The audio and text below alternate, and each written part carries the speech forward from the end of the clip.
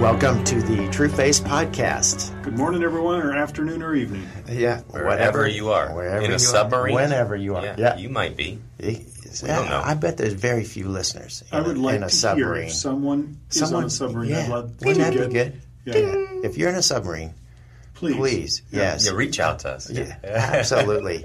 David, you were reaching out last week, man. Yeah. You were in the Dominican Republic, the DR. Yes. We count on one hand how many times I've been there. Wow. I could have counted on no hands before this. I did not go via submarine, but some of my friends there now probably wish they could have, because we were sitting there and all flights were being canceled.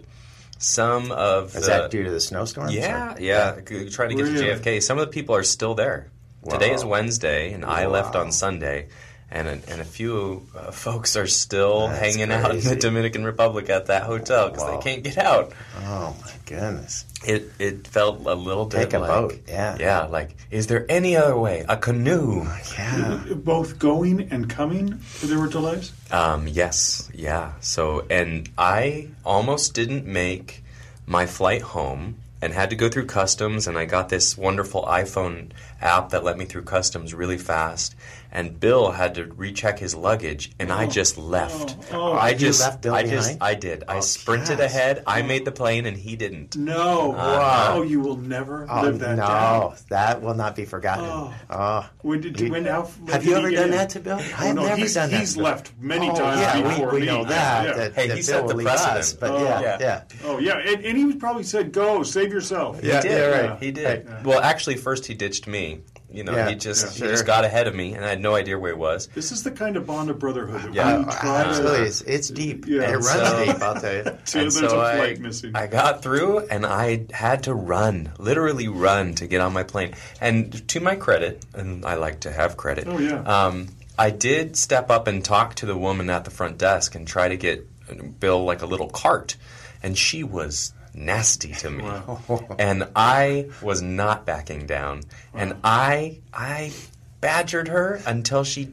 did what I wanted. You were Ben Stiller in that one thing with that flight attendant. Yeah. I was able to get past, but Bill couldn't get through customs because he had to recheck a bag, and it was too big, and they put him in the wrong line, and then tough. Well, that's a wonderful low light, David. Give us a highlight. A highlight? Yeah. Oh, there were so many highlights. We were with, I think, folks from 40 people from over probably 25 countries. And one of the biggest highlights was 14 to 16 of us from different countries playing soccer together. Wow. And we were playing. Did you put that game together? Kind of. I mean, they had played once before, and I found out about it. I said, guys, we got to play again. And we played, and it was a blast. It was the America, so South America and North America against Asia, Europe, and Africa. Their team was better, I think, and they beat us 10-7. So it was a really good time. That's excellent. Did you strain a calf or anything? No, didn't. No. Wow. So I got to play with a guy from Uruguay and Brazil and from all over. I think maybe Cambodia and. Did you get to speak at the conference at all? A little bit, yeah. Yeah, I got to speak 3 different times, probably for a total of about 45 minutes. Come on. Yeah, it was a really good experience. Excellent, David. Glad you got it. Huge. Thank you. Terrific. Yep. Well, we're continuing on in this theology of Jesus. It's John 13 to 17, and we are in John 15. Yep. If you could read those I'm gonna be last verses. Verse 18, and actually I'm in the NASB today because Bill's not here. So I ditch him at airports, I go to different, here we go. Welcome back.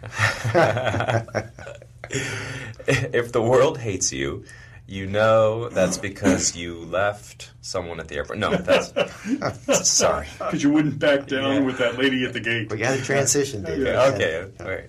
I'm not supposed to do that to Scripture. Here we go. If the world hates you, you know that it has hated me before it hated you. If you were of the world would love its own. But because you are not of the world, but I chose you out of the world, because of this the world hates you. Remember the word that I said to you. A slave is not greater than his master. If they persecuted me, they will also persecute you. If they kept my word, they will keep yours also. But all these things they will do to you for my name's sake, because they do not know the one who sent me.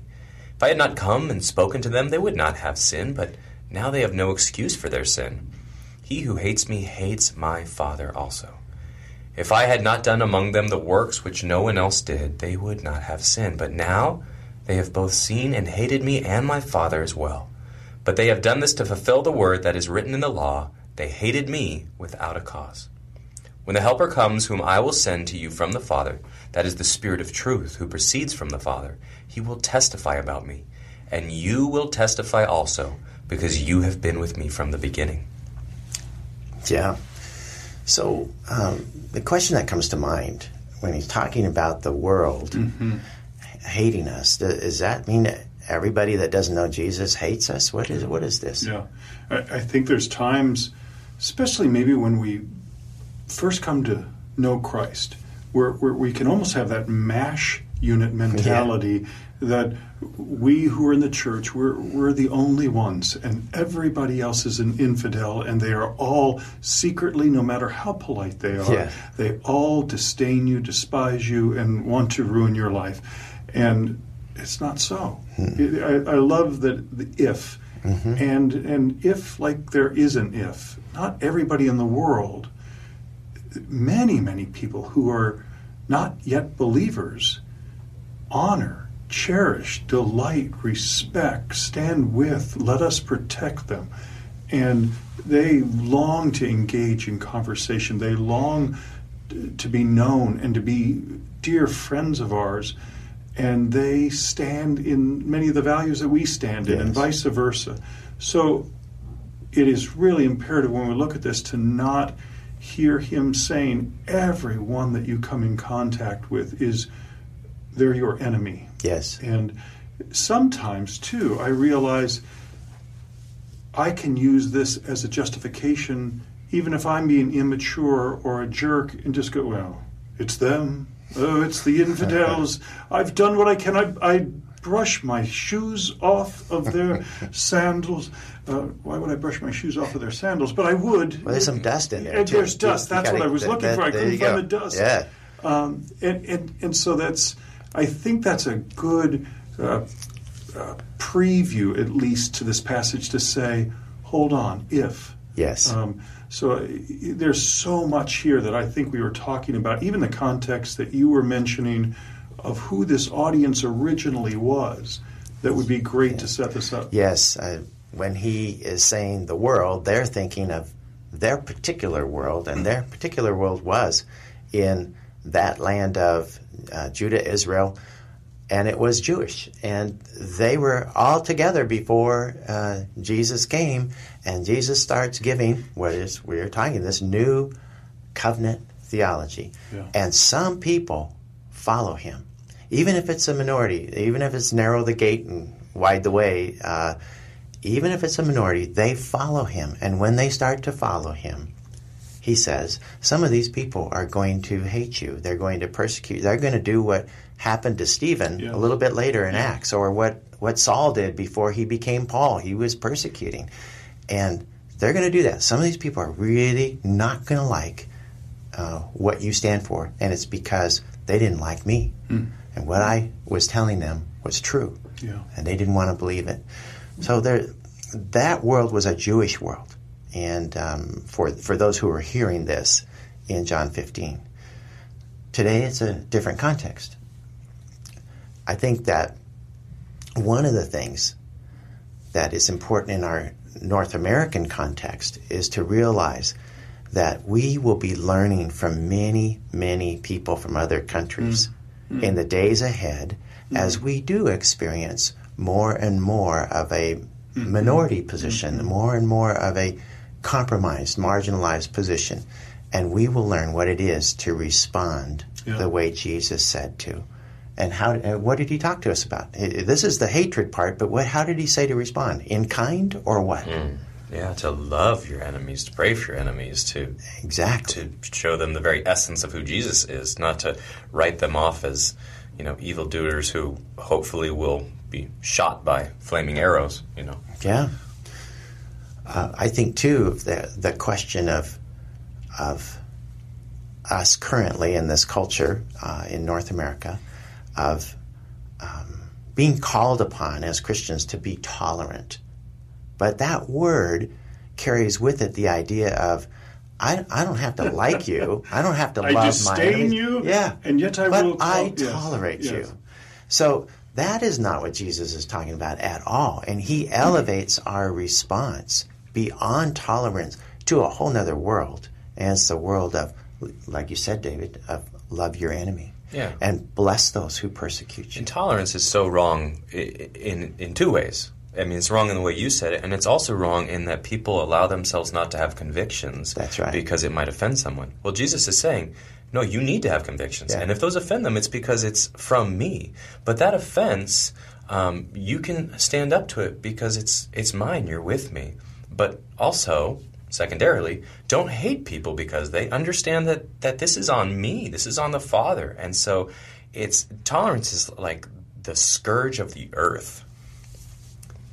We have a really wonderful opportunity to, in a long-term way, stand with people who differ with us at this conviction level. Jesus is not going to change his mind. He says, I am the truth, I'm the way, I'm the life, and no one gets to the Father except through me. So there's no changing of the conviction and the life of Jesus in us. But the issue is now, how do I live and love people who haven't seen that? He says he's going to send this helper, this Holy Spirit. How about those people who never got a chance to hear the gospel before? Now the Holy Spirit is working with them, and he's caring for them, and he's doing it often through us. Unless we become all triumphant and we attack those who differ with us. Yes. No, Well we're said. to love them. So hold your convictions with the strength that Jesus gives you, but hold it with love. Yes, absolutely. So how we hold our convictions is all important, and this passage leads us to that. Well, we'll see you next week on the True Face podcast. We'll try to get Bill back in the country. Get Bill back in the country. And I think he's still trying to get through customs.